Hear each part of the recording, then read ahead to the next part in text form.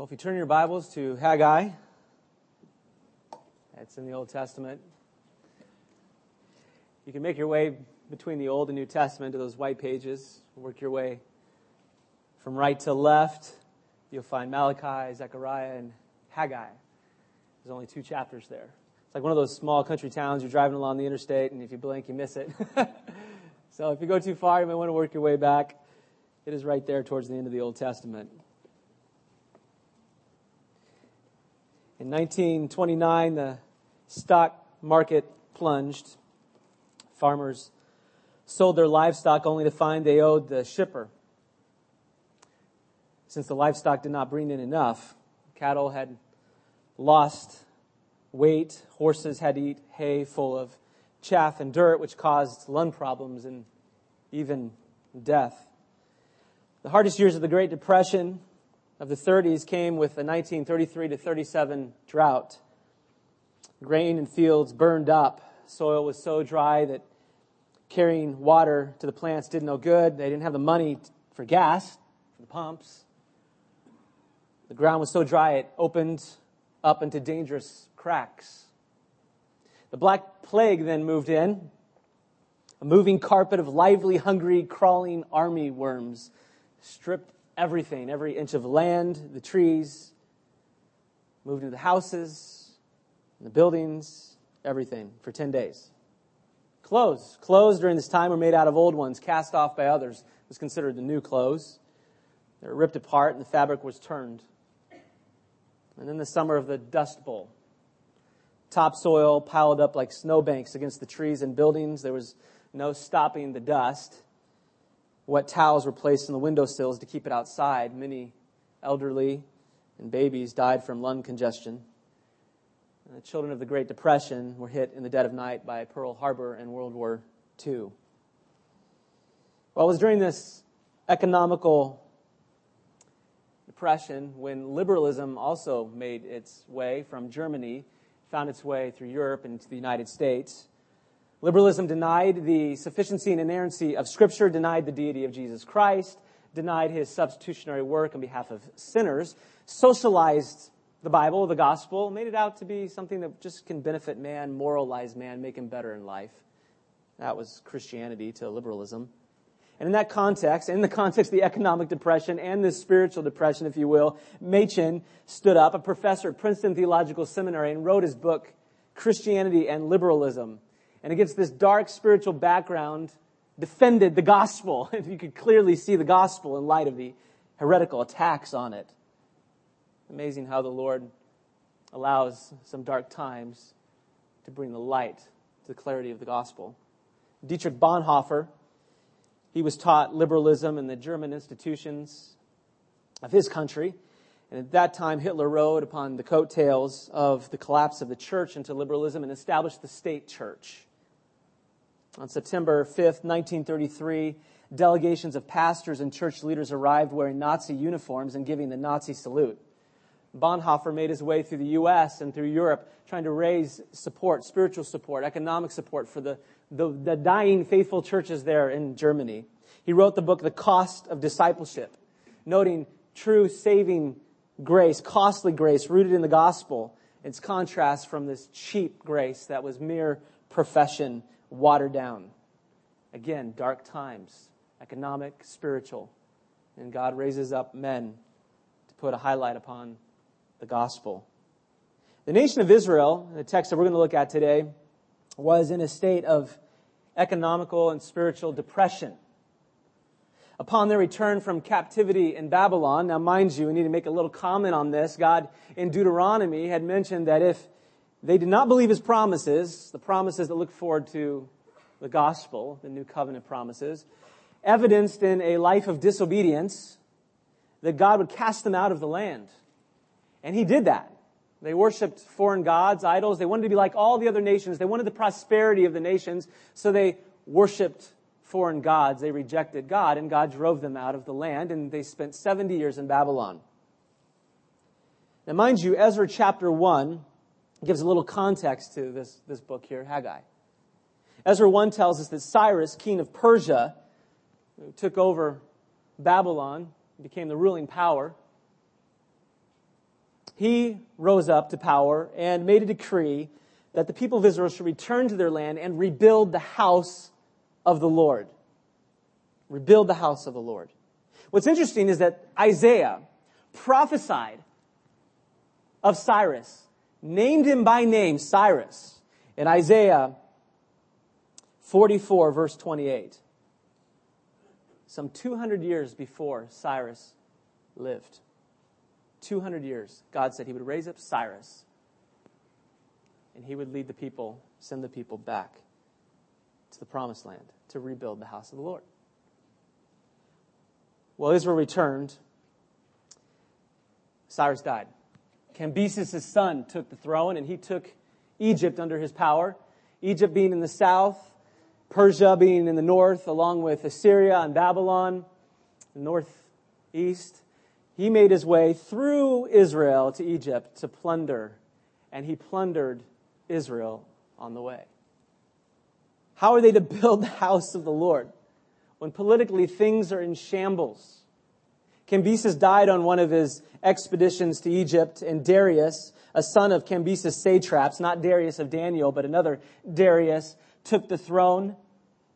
It was during this time that the Samaritans around Israel put pressure on them, keeping them from rebuilding the house of the Lord. What were they to do? God was calling them to build the house of the Lord. They were God's chosen people, entrusted with the promises and the shadows and pictures of the gospel of Christ. What were they left to do? For 15 years. For 15 years, they thought, what can we do? We'll focus on our own homes, our own lives, our own work life. We'll develop what we know, our families. We can't build the temple. That'd bring political turmoil. So God raises up Haggai the prophet. He comes in some 15, 16 years later, after the first decree of Cyrus, and says, build the temple. Build the house of the Lord. Now this text becomes helpful for us as believers. We know Paul in 1 Corinthians 10 said that even the things that happened to Israel are examples for us as believers. And so I think as we look at this text, we can see at least 4 divine motivations for rekindling the heart of spiritual apathy. Rekindling the heart in the pleasure and glory of God. And you see God displaying His pleasure and glory, particularly in verse 8. And I'd have you look there just to set up the context, where the Lord says, go up to the hills, bring wood, build the house, that I may take pleasure in it, and that I may be glorified, says the Lord. Seek my pleasure. Seek my glory. How does He do this? How does He kindle the heart? How does He deal with His spiritual apathy? Well, the first divine motivation is remember God's, I'm going to give you a P and an R here for all of these. Remember God's prophetic revelation. God's prophetic revelation. Simply His word through His prophets. And you'll see this in verses 1 through 3.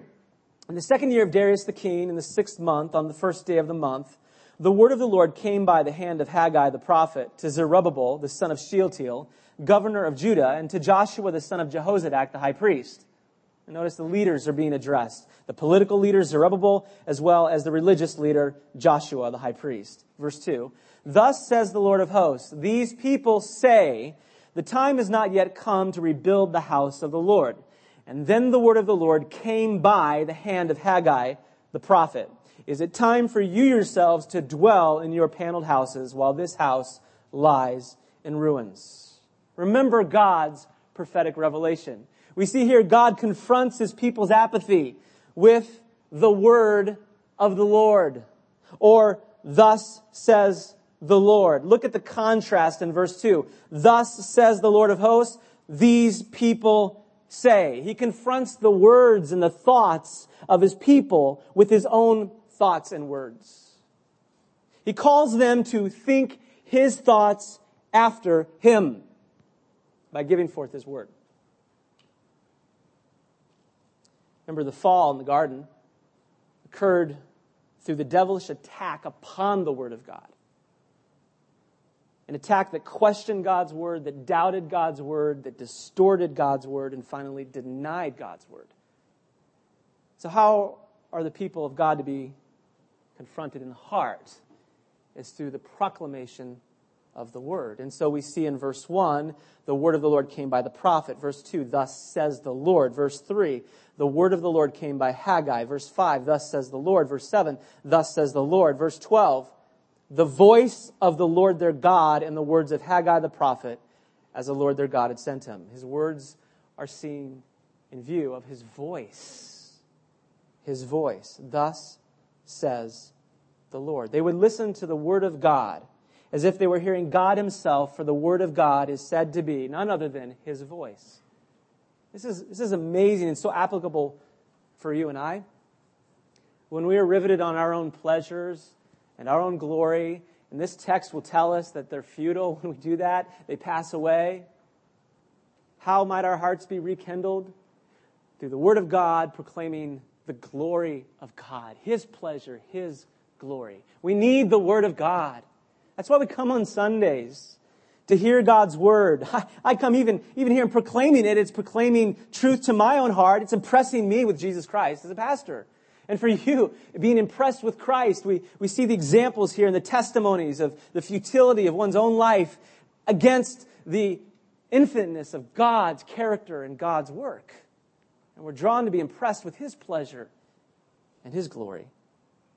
So we see our need for the Word of God. We see the people of God's need for the Word of God. But notice that in the Word of God, they meet the God of the Word. Look at verse 2. Thus says the Lord of hosts, Yahweh Sabaoth, the Lord of hosts. The primary meaning is army. Communicates military conquest. It's a military context. His power is no doubt shown over the fact that he is the captain of the armies of Israel, but he is also the captain of the nations. Who is the one who raised up Assyria to chasten the northern tribes of Israel? Who raised up Babylon to chasten the southern tribes of Israel? Who raised up Cyrus of Persia? Who raised up Pharaoh of Egypt so that God would declare his glory through his powerful wonders in the Exodus? God, the Lord of hosts, the Lord of armies. And so maybe a better and clear title, it could be translated this way, God Almighty. God Almighty. It's used in Amos 4:13, associating God with control over the mountains and the wind and creation. He's master over every force. Think of the context in which Haggai writes. Persia is the empire.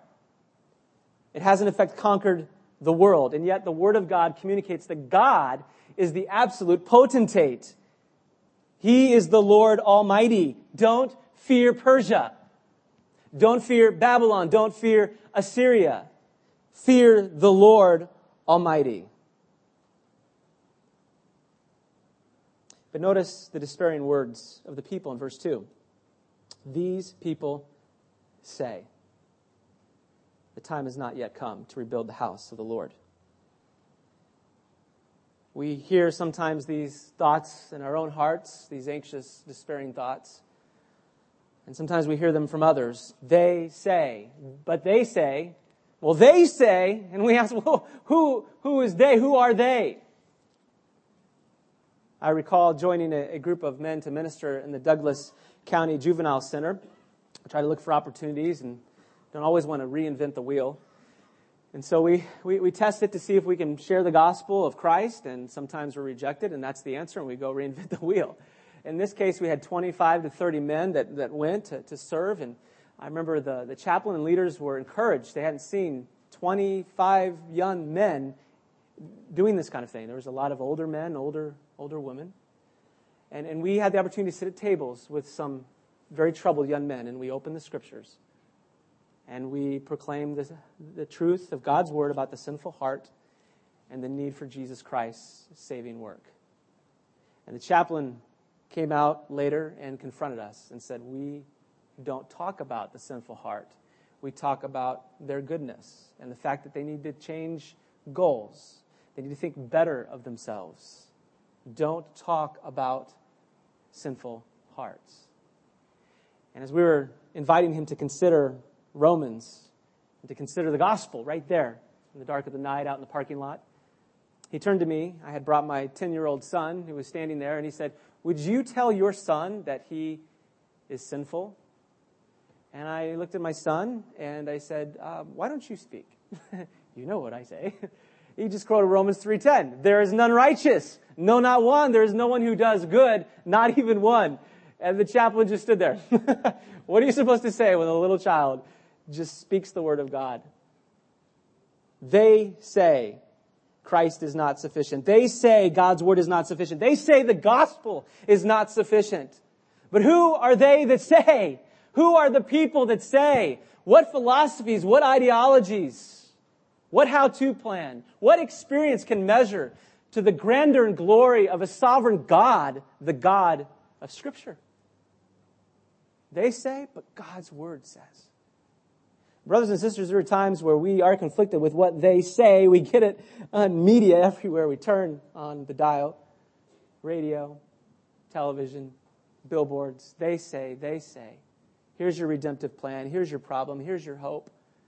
And we need to run to the Word of God to see what God says, that our hearts may be rekindled and be impressed with the pleasure and glory of God. So that takes us to the second divine motivation. For the first one, we saw God's prophetic revelation. We need to hear what God says to confront our hearts over what they say. And here we see we need to remember God's pleasant, and it's a funny little R here, refulgence. Pleasant refulgence. Prophetic revelation, pleasant refulgence. I was first confronted with this word from Jonathan Edwards, who was appealing to and meditating on Romans 11:36, that from him and through him and to him are all things, to him be the glory forever. Amen. He was describing God in light of this text as the beginning, the means, and the goal. That is, he is glorious, he pursues his own glory, and he receives glory. Now this text, Haggai, will confront the human heart with pursuing the pleasure and goals of mankind that perish. But he will then remind them, verse 8, to consider his pleasure and his glory, or you could say his refulgence or his radiation, the radiation of his splendor. He is glorious. He is weighty. He reveals that. Psalm 19 says he declares it even in creation. But it all comes back to him. So that in his sovereign providence as he works through time, space, history, and ultimately in the cross of Jesus Christ, we come to grips with the pleasure and glory of God. Now on the cross, we see the display of God's pleasure and glory, do we not, in the personal work of Jesus Christ? Where would you see the glorious portrayal and display of God's justice and holiness? You see it in Christ, who came to this earth, added to his divine nature, human nature, the God-man, Emmanuel, God with us. And from the time he was born into his adulthood, he is obeying the law perfectly. These perfect requirements that when we stand before, we tremble and we say we cannot keep them. They show that our hearts and our thoughts fall short of his glory. And instead of subtracting from his law or adding to his law, as legalism does, as self-righteousness does, we're committed to look to Christ. And he stepped into this world and he obeyed the law perfectly in thought and deed. Jesus said, I've come to fulfill the law. Romans 5:19 says the obedience of the one, the many would be made righteous. So we see Christ's perfect righteousness as he obeyed the law, as he loved God with all of his heart, soul, mind, and strength, and loved his neighbors himself. We couldn't do it. We failed in thought and deed. And so we see Christ's perfect righteousness put on display in humanity. Oh, but that righteousness is magnified as well on the cross because we've broken God's law. We deserve the curse of the law. God is a holy judge. He must deal with sin. He cannot compromise. If he did, he would de-God himself and not be God. So he must maintain his righteousness and his holy character. And what does Christ do? His obedience takes him to the point of death on the cross, as Philippians 2 says, where he took the wrath, the judgment, the curse of the law. Not for himself, but for sinners who believe in Jesus Christ. It is there we see justice and righteousness and holiness. As Scripture says, justice and truth, they kiss there in Christ. where else are you going to see it put on display? My sin, eternal judgment for every thought and deed, Christ took that upon himself, the eternal weight of judgment for all those who believe in him. No wonder there's a crowd of people in Revelation going, worthy is the Lamb. Holy, holy, holy, glorious. No wonder the angels are standing before him saying, holy, holy, holy. Set apart, glorious, righteous, just. Never saying, compromiser, you just close your eyes, let people into heaven. No, none of that. Holy, holy, holy. You dealt with sin. You exalted your righteousness. No wonder the Father looks at the Son in Matthew 3 and says, this is my Son in whom I'm well, fully pleased. Wow. That's what the Word of God promotes to our hearts. Promotes the splendor of his glory, or as I've said here, his refulgence. But notice that the people have to be confronted. In verse 6. Step back to verse 5. Now therefore, thus says the Lord of hosts, consider your ways, or put your heart on your paths, on the character of your paths. Examine your life.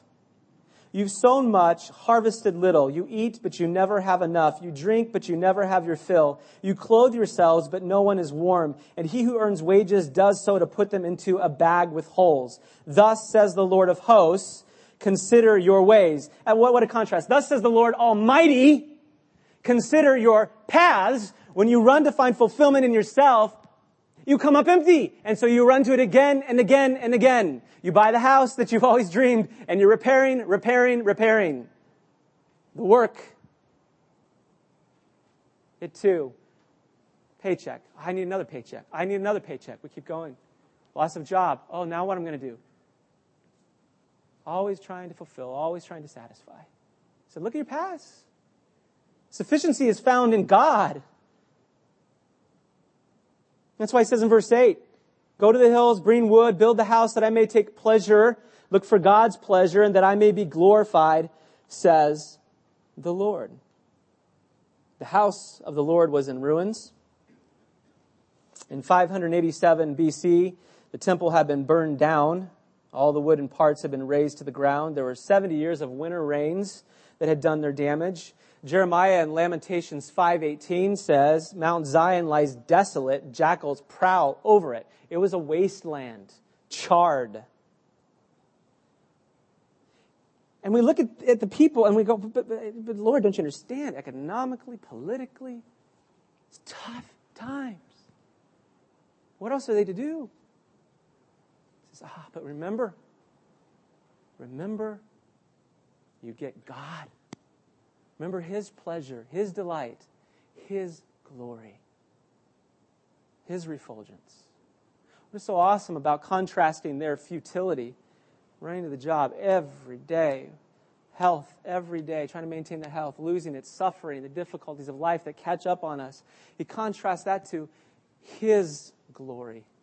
Glory describes weightiness, depth, heaviness. It's attached to content. We may describe it as someone's worth or value. It demonstrates itself in honor and praise and worship in light of somebody's worth, value, content.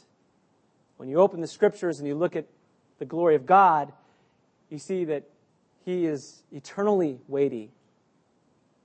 You don't come up empty. You look into the glory of his love and you see that it is infinite. The glory of his justice, infinite. The glory of his holiness, infinite. If you get God, you get everything. That's what Paul's point to the Corinthians was. You have all things in Christ Jesus. And this is where the word confronted their hearts. Run to his glory. Find pleasure in his pleasure. That'll pull you off of the rat race of life, of running to futility, to no end. Put your heart in your paths. And why is he so focused on the temple? What is so big about the house of the Lord? I mean, Cyrus is raised up to build the house of the Lord. Well, throughout Scripture, we see that there are portrayals or portraits that run us to Jesus Christ. We call them trajectories or threads that run us to Christ. We see one of those in the temple. I'd like to show you a few passages. If you'd turn with me to John chapter 2. John chapter 2, 17 through 22. You see Christ looking at Herod's temple and then referring to himself as the temple.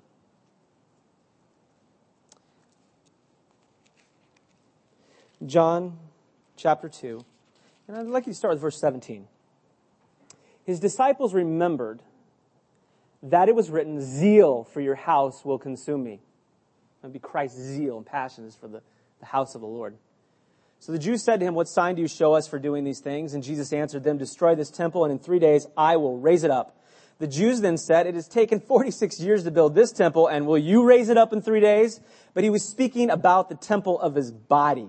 When therefore he was raised from the dead, his disciples remembered that he had said this, and they believed the scripture and the word that Jesus had spoken.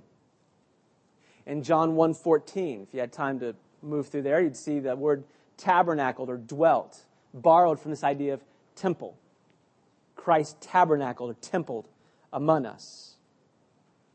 This is a portrait of Christ. So while there indeed are physical temples, remember that Israel had been entrusted with the promises of the gospel. And so as they painted these pictures through sacrifice and offering and their honor of the temple, they were pointing visibly towards the ultimate end and means, Christ.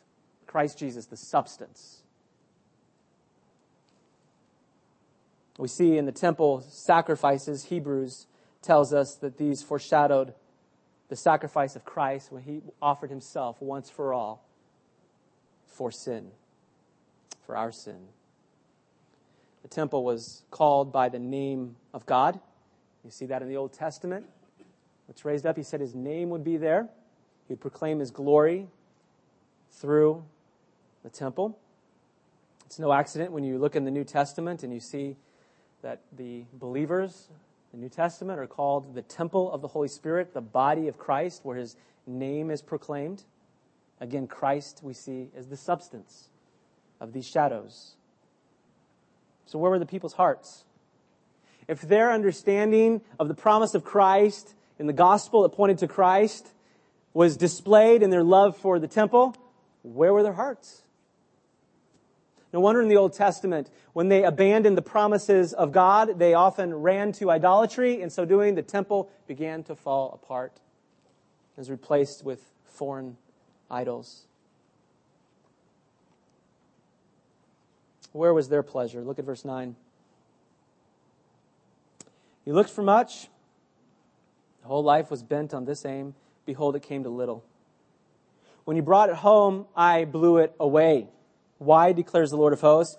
Because of my house that lies in ruins, while each of you busies himself with his own house. It's vanity, endless treadmill. Running, bring it home, blown away. Get more, running, blown away. Look to the promise. Look to the glory of God in Christ. Well, that takes us to number 3. We've seen God's prophetic revelation. I need his word. It communicates the glory of God and his pleasure against the backdrop of the futility that the world offers and promotes. So I recognize it's God's glory that I desire. And this moves us to helping us understand God's providential rule. Number 3, God's providential rule. We're able to see, wait a minute, God is in control. He is working here. He's accomplishing his purposes. Sometimes it's just to show me the futility of my ways and to show me that he is infinite and glorious and eternal, how I need him. And so as we see God mysteriously working through providence or through creation to accomplish his purposes, giving suffering, trials, hardships, we are then confronted with the word of God, see the glory of God, and treasure his providential rule. And this Haggai turns their attention to in verse 10. Therefore, the heavens above you have withheld the dew, and the earth has withheld its produce. And I have called for a drought in the land, and the hills on the grain, the new wine, the oil, on what the ground brings forth, on man and beast, and on all their labors. Calls for a drought. It's a play on words. There, his house lie in ruins. Their work and labor lie in ruins. We see that it is God who called, verse 11, for this drought in the land and the hills. We see his sovereignty underlined. We note in verse 10, God's providential rule over creation. We see that the sky, the heavens above, are under his providential rule. We see the earth, again in verse 10, its produce under his providential rule. We see his providential rule over creation, over the creatures. Verse 11, we note, I have called for a drought in the land, on the hills, on the grain, the new wine, the oil, on what the ground brings forth, on man and beast, and on all their labors. Mankind under God's sovereignty. The beasts of the field under God's sovereignty. You see, it's the Word of God that confronts our futile hearts and our futile living with the glory of God. And we wake up and we see, He is in control. He is working to accomplish His glory. Yes, through hardship. Yes, through trials. Yes, in a sin-cursed world. I remember my children when they were much younger. And we would be walking through a grocery store, and they'd find some object. What I remember often was one of those Jeeps, big battery-powered Jeeps, some $300-400. They wanted to cruise around, and Daddy, can we get that? I don't have the money for that at this point. That'd be a great thing. Maybe one day we can buy you a rust bucket or a junker, a real one, one of these days. Well, Dad, just slide your card. Well, wait a minute. Okay, I see what oh yeah, it looks at, yeah. I didn't talk about this. The card pulls money from the bank. Well, Dad, go to the bank. Well, actually, I worked for Steve, my boss. This was a couple years ago. And I put in the hours, and he pays me. I put that in the bank, and then I slide the card. Well, go ask your boss for more money. Pretty soon, I'm trying to explain, where God provides the rain on the fields, and then for the fields, we have our agriculture, and that gets the grocery store, and then you have the farmers involved. This whole story, basically explaining God's providence over all things. It's not just about a slide of the card. That's where Israel was. Slide of the card. If I can just go out, push the right buttons, get the right job, be comfortable in my home, get my family life all together. Can't really deal with the economy, can't deal with the political situation.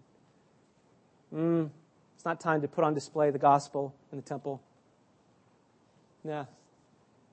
Just slide the card. And the Lord's saying, nah, it's not how it works.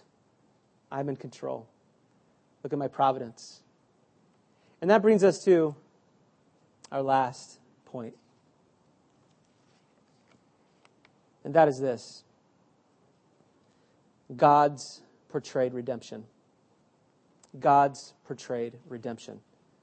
Throughout Scripture, we see these portrayals of gospel redemption. We need this promise of the gospel to kindle our hearts. You notice here, before we consider this portrayal of redemption, notice the Lord's providence over the hearts of men. Look at verse 12. Then Zerubbabel, so he's starting with the leaders, the son of Shealtiel, and Joshua the son of Jehozadak, the high priest, with all the remnant of the people, obeyed the voice of the Lord their God and the words of Haggai the prophet, as the Lord their God had sent him. And the people feared the Lord. So the word of the Lord begins by tending to the leaders and then moves to the people. So that the people fear the Lord rather than fearing men, rather than fearing the political powers or economic situation. They were brought to fear the Lord. 13, then Haggai, the messenger of the Lord, spoke to the people with the Lord's message. I am with you, declares the Lord. Verse 14, and the Lord stirred up, see his sovereignty and providential rule even over the hearts of men. He stirred up the spirit of Zerubbabel, the son of Shealtiel, governor of Judah, and the spirit of Joshua, the son of Jehozadak, the high priest, and the spirit of all the remnant of the people. And they came and worked on the house of the Lord of hosts, their God. This, we're going to see, is attributed to the portrayals of the gospel in chapter 2, which we'll quickly run through and note 3 portrayals, 3 pictures. But as we do that, I want to leave you with Thomas Watson's quote. It's very helpful. He says this, as the love of God makes every bitter thing sweet, so the curse of God makes every sweet thing bitter. Read that again. As the love of God makes every bitter thing sweet, so the curse of God makes every sweet thing bitter. The gospel sanctifies work, family life, our endeavors, to put on display the glory of God. So then we find our ultimate end isn't our home or our work life or our goals or accomplishments. It is found in the glory of God through the personal work of Jesus Christ, the gospel. His perfect work, His obedience, His cross work. And it's there that the hearts of the people are stirred up. Now look as he commends to us these three portrayals of the gospel, and these will take us into our communion time, which is evidently a portrayal, a picture that points us to the cross work of Jesus Christ. So let's look at these three portrayals. First of all, deliverance from Egypt. Look at chapter 2, verse 3 through 5. Who is left among you who saw this house in its former glory? How do you see it now? Is it not as nothing in your eyes? There are some who are old enough to have remembered the Temple of Solomon in all its glory, and it was astounding. There's nothing like it. And they were bemoaning the fact, look at what we're doing here. It is nothing. It is a house of straw and rubble compared to the Solomon temple. Verse 4. See the despair. I mean, again, what is driving them to their own homes? You need to look at the promises of God in the gospel. Verse 4. Yet now be strong, O Zerubbabel, declares the Lord. Be strong. Don't let your despair get to you, your anxiety get to you. That leads you to pursue your own glory. Be strong. Be strong, O Joshua, son of Jehozadak, the high priest. So he deals with the leaders again. Be strong, O you people of the land, declares the Lord. Work, for I am with you, declares the Lord of hosts. According to the covenant that I made with you when you came out of Egypt, my spirit remains in your midst. Again, fear not. Now, I think the best translation of this word covenant is promise or word. The word covenant is not used, barit, in the Hebrew here. It is actually the word of devar, promise or word. I take it that this promise or word is the promise that's equated with God's deliverance of His people from Egypt. And the promise that He would establish His people as His people. And He would be in their midst. Gospel portrayals. Christ, God with us, Emmanuel with us. Think of the Exodus. Think of the Exodus event of the Passover lamb that was slain. And through it, the angel of death passed over Israel and judged the nation of Egypt. And God brought them through a powerful hand of redemption out of the bondage of servitude and brought them through the Red Sea, using the Red Sea to judge Pharaoh and his armies and bring them through ultimately into the promised land. He says, there I've established this promise to you. Psalm 78, we don't have time to go there. We referred to it a couple Sunday nights ago if you want to get the CD. But God equates deliverance from Egypt with His redemption and His salvation. It's in this context that Jesus is called the Lamb of God who takes away the sin of the world. The Passover lamb that was slain becomes a rich portrayal of Christ's redemptive work. These are some of the threads that we see in the Old Testament, or the trajectories. We see God's portrayals established historically and physically that point us to the final fulfillment in Jesus Christ. And so they're drawing confidence from this to be strong. You say, how am I going to be strong? How to be strong in the Lord in the midst of personal weakness and difficulty and suffering? Remember the gospel. Maybe it's moving through the Old Testament and looking through the portrayals of redemption that run you to the cross, where you remember the glory of God displayed in the personal work of Jesus Christ. And you are strengthened in the midst of suffering. We've seen this week, many of us as members of this body, have we not? Been personally over to some of the individuals who've been going through some very difficult suffering, and you've been encouraging them through the social network of Facebook, you've been encouraging them face-to-face, encouraging them with texts, encouraging them with phone calls, ministering to them. What are we ministering with when our experiences fall short of being able to identify? Or we don't have a how-to step plan to bring them through the suffering? What is it? The gospel, the hope of Christ. It's that when a member is suffering in sickness and weak, and hearing the Word of God at the bedside being read, and the gospel being read. There's no other hope when the body itself is weak, decaying. Many of us have gone through that on different levels or will be entering that. And it's the same gospel that brings strength and confidence. He moves us to a second portrayal, and that's in the temple. And we've already dealt with that in John chapter 2. But you see it in Haggai 2, 6 through 9. Thus says the Lord of hosts. Notice how almighty, Lord Almighty. Yet once more in a little while I will shake the heavens and the earth and the sea and the dry land, and I will shake all nations, so that the treasures of all nations shall come in. And I will fill this house with glory, says the Lord of hosts. The silver is mine, the gold is mine, declares the Lord of hosts. The latter glory of this house shall be greater than the former, says the Lord of hosts. You get this? Almighty, the Lord Almighty, the Lord Almighty, the Lord Almighty. And in this place I will give peace, declares the Lord, let's just say it, Almighty. The promise is that there will be a latter temple, a latter-day temple that God will raise up.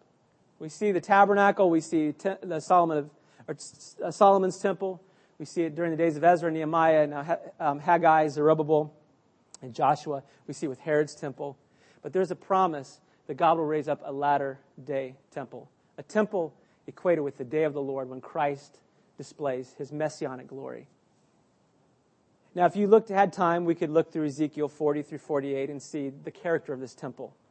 And one astounding characteristic that shows us there's yet a physical temple to come is that the promise there is that there will be a stream of water emitting from the temple that will run its way east and then south into the Dead Sea, so that the Dead Sea will become fresh and will be teeming with living life of fish. Now, a number of us were there in February, and that Dead Sea had no life.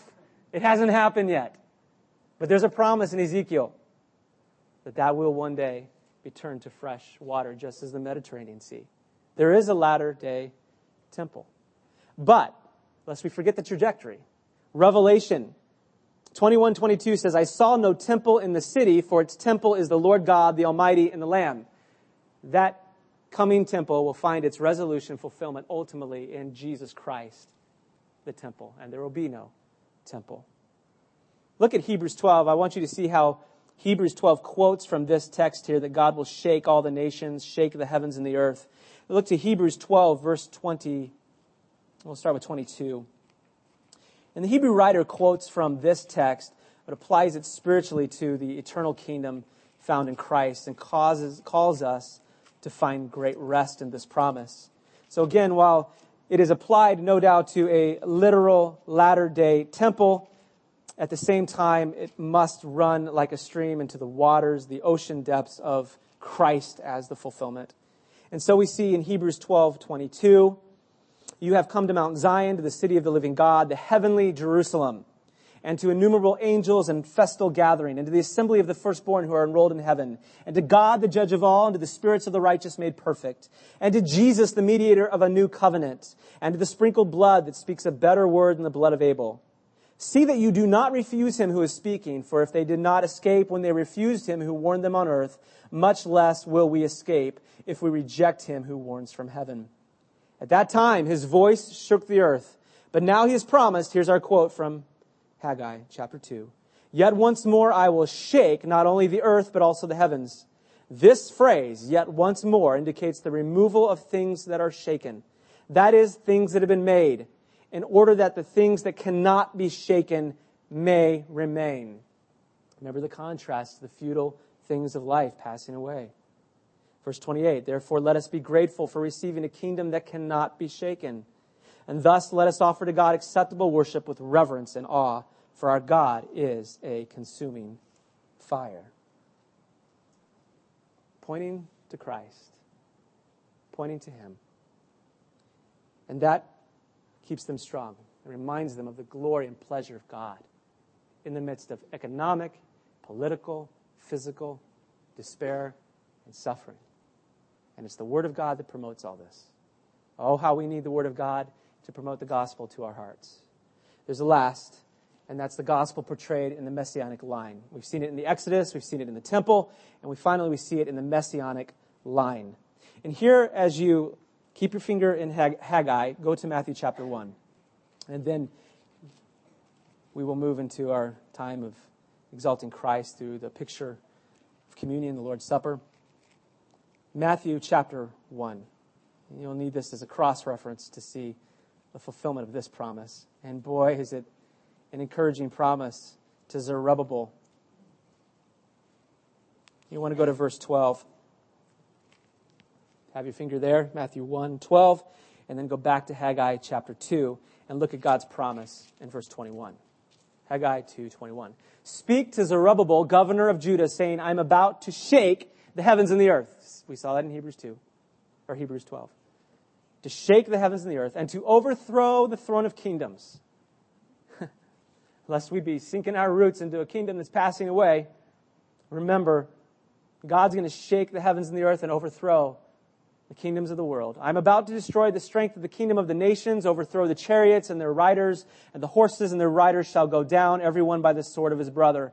On that day, declares the Lord of hosts, Almighty, I will take you, O Zerubbabel, my servant, the son of Shealtiel, declares the Lord, and make you like a signet ring, for I have chosen you, declares the Lord of hosts. Now notice the descriptiveness here. My servant. Christ is called the servant of the Lord. He carries out and executes the will and purpose of God. And we see the great servant in taking wrath in Isaiah 53 and showing the arm of the Lord. We see here he is like a signet ring. A signet ring represented one's authority. It's used in Song of Solomon, chapter 8, verse 6, where it's said to be a seal upon the heart, a seal upon the arm. In Esther 8:10, it's used of a symbol of authority. So it's used as a symbol of pleasure and affection and desire, but it's also used as a symbol of authority. Official documents were sealed by the signet ring. And Zerubbabel is noted as this signet ring, for I have chosen you. Now look at Matthew 1:12. And after the deportation to Babylon, Jeconiah was the father of Shealtiel, and Shealtiel the father of Zerubbabel. Now drop down to verse 16. Going through the lineage. And Jacob the father of Joseph, the husband of Mary, of whom Jesus was born, who is called Christ. Zerubbabel is a recipient of an overwhelming message. God will repeat his wondrous acts in the future. The promises concerning Zerubbabel would be actualized in the promise of the Messiah that would come through the house of David. So Zerubbabel would stand in line, the line of David, through whom Christ would come. And as Christ would come as Messiah, Savior, Redeemer, ruler, to crush earthly kingdoms, so he represented Zerubbabel, a signet ring, a servant of the Lord. These again are pictures of the gospel that run us to Christ, the King. Well, at this time, I'm going to ask the men to get the bread and come forth with that. And if you will, if you go to 1 Corinthians chapter 11, where we see Paul reiterating Christ's words when he gathered in the upper room before his crucifixion. This text, as we will read through it together as we partake, reminds us that this is a portrayal. It is a remembrance. It reminds us of Christ's past work. It's laden with Passover description, Exodus descriptions. Christ was sacrificed, the sacrificial lamb, the Passover. And so we look backwards and we look at the cross of Christ, where he was a sacrificial lamb who stood in our place, the sinner, and taken the wrath that we deserve. And we boast in him. We boast in his work. It is also a present proclamation to one another, because here we are as the body of Christ, members of the body, and we're looking at one another. We're going to partake in this. We're going to portray, if you will, faith that has received Christ and received all his saving benefits in his person and work. And as we take this, it's a visual expression of, yes, I've received Christ. This is not Christ. It's a picture. God loves pictures. He made us very vivid people. And so we proclaim to one another, we all have been taken into Christ, united with Christ. We all share membership in Him. He's our Savior. It's not because of what we've done, because of what He did. It also has a future proclamation. He says that we're to proclaim Him until He comes back. Well, the Lord loves portrayals, doesn't He? Gospel pictures. A couple words of instruction as the men go ahead and pass this out for us. Be reminded it is an open table. And that means that if you're a believer, you've trusted in Christ, you've turned from your sin, you rest in Christ alone for salvation, we invite you to partake and put Christ on display in this way. And if you're not a believer, you've not trusted in Christ, in the terms of Haggai, you're kind of confronted with this text of running to the things of the world. We just ask you to step back and watch. And if you are a believer who is holding on to a pattern of sin, Paul in 1 Corinthians 11 says, hey, this is the time to step back from this, to evaluate yourself, run to the gospel, repent, and then join us together next time. Take some time to think on the glories of the gospel as the men pass out the elements, and we'll pray and receive it together.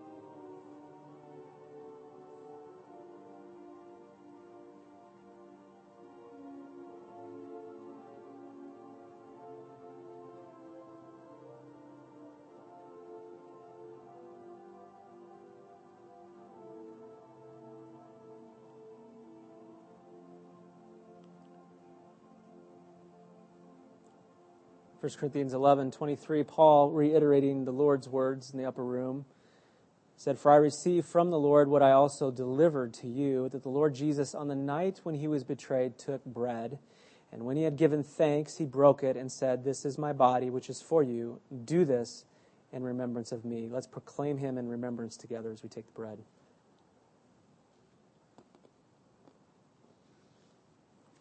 Lord God, we are reminded of texts like John 6, in which Jesus called the followers who were amazed at His power, at His feeding of the multitudes. He called them to eat of Him and drink of Him. And He connected that to the spiritual reality of trusting in Jesus Christ, turning from their sin, trusting the sufficient work of Christ. And it was unacceptable to them. It was foolishness to them. And they turned and walked away. But yet we see the promises of the gospel powerfully dealing with the disciples' life as they acknowledge that Christ is the Son of the living God, that He is the God, and acknowledge that He has the words of life. And they clung to Him. Lord, we're reminded even portrayals like this, these pictures of taking in this bread, that Christ's body was crushed, is pierced, and that He took upon Himself, even His soul, the judgment that we deserve and rightfully deserve. He took upon Himself for His glory and His praise, to show that He's a great Savior who saves people from their sins. So we praise You and thank You even for opportunities like this to proclaim Christ, to remember Christ visibly together as the body. We ask these things in Christ's name. Amen. Amen. If you go ahead and pass out the cup.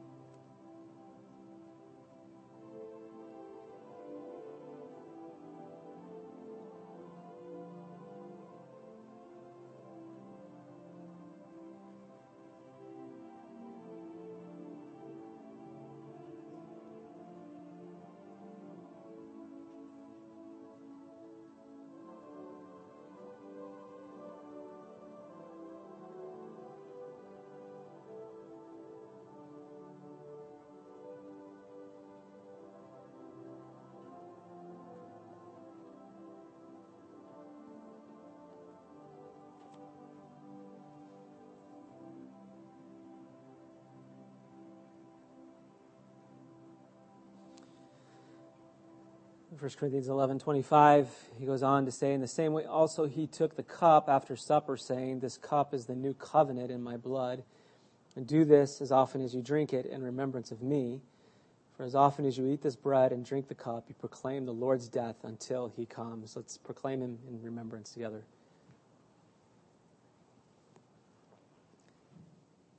We'll pray and close the service in prayer, and you'll be dismissed to meditate on the gospel and rejoice in him, rejoice in his sovereignty. Father, we thank you so much for the gospel, even a passage like this that is a double-edged sword. When we find ourselves finding identity in the things around us that are passing away, we are rebuked, and strongly so, by this text. We all are together.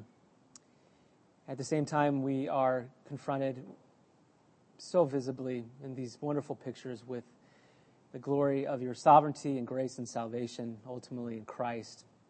And it brings our hearts to rejoice, and it draws us away from seeing the pleasure and glory of these things that are passing away. And we're able to rejoice in Christ and glory in him, and to come back to these things that you have given to us and the world around us, to glorify you with them and to put Jesus Christ on display.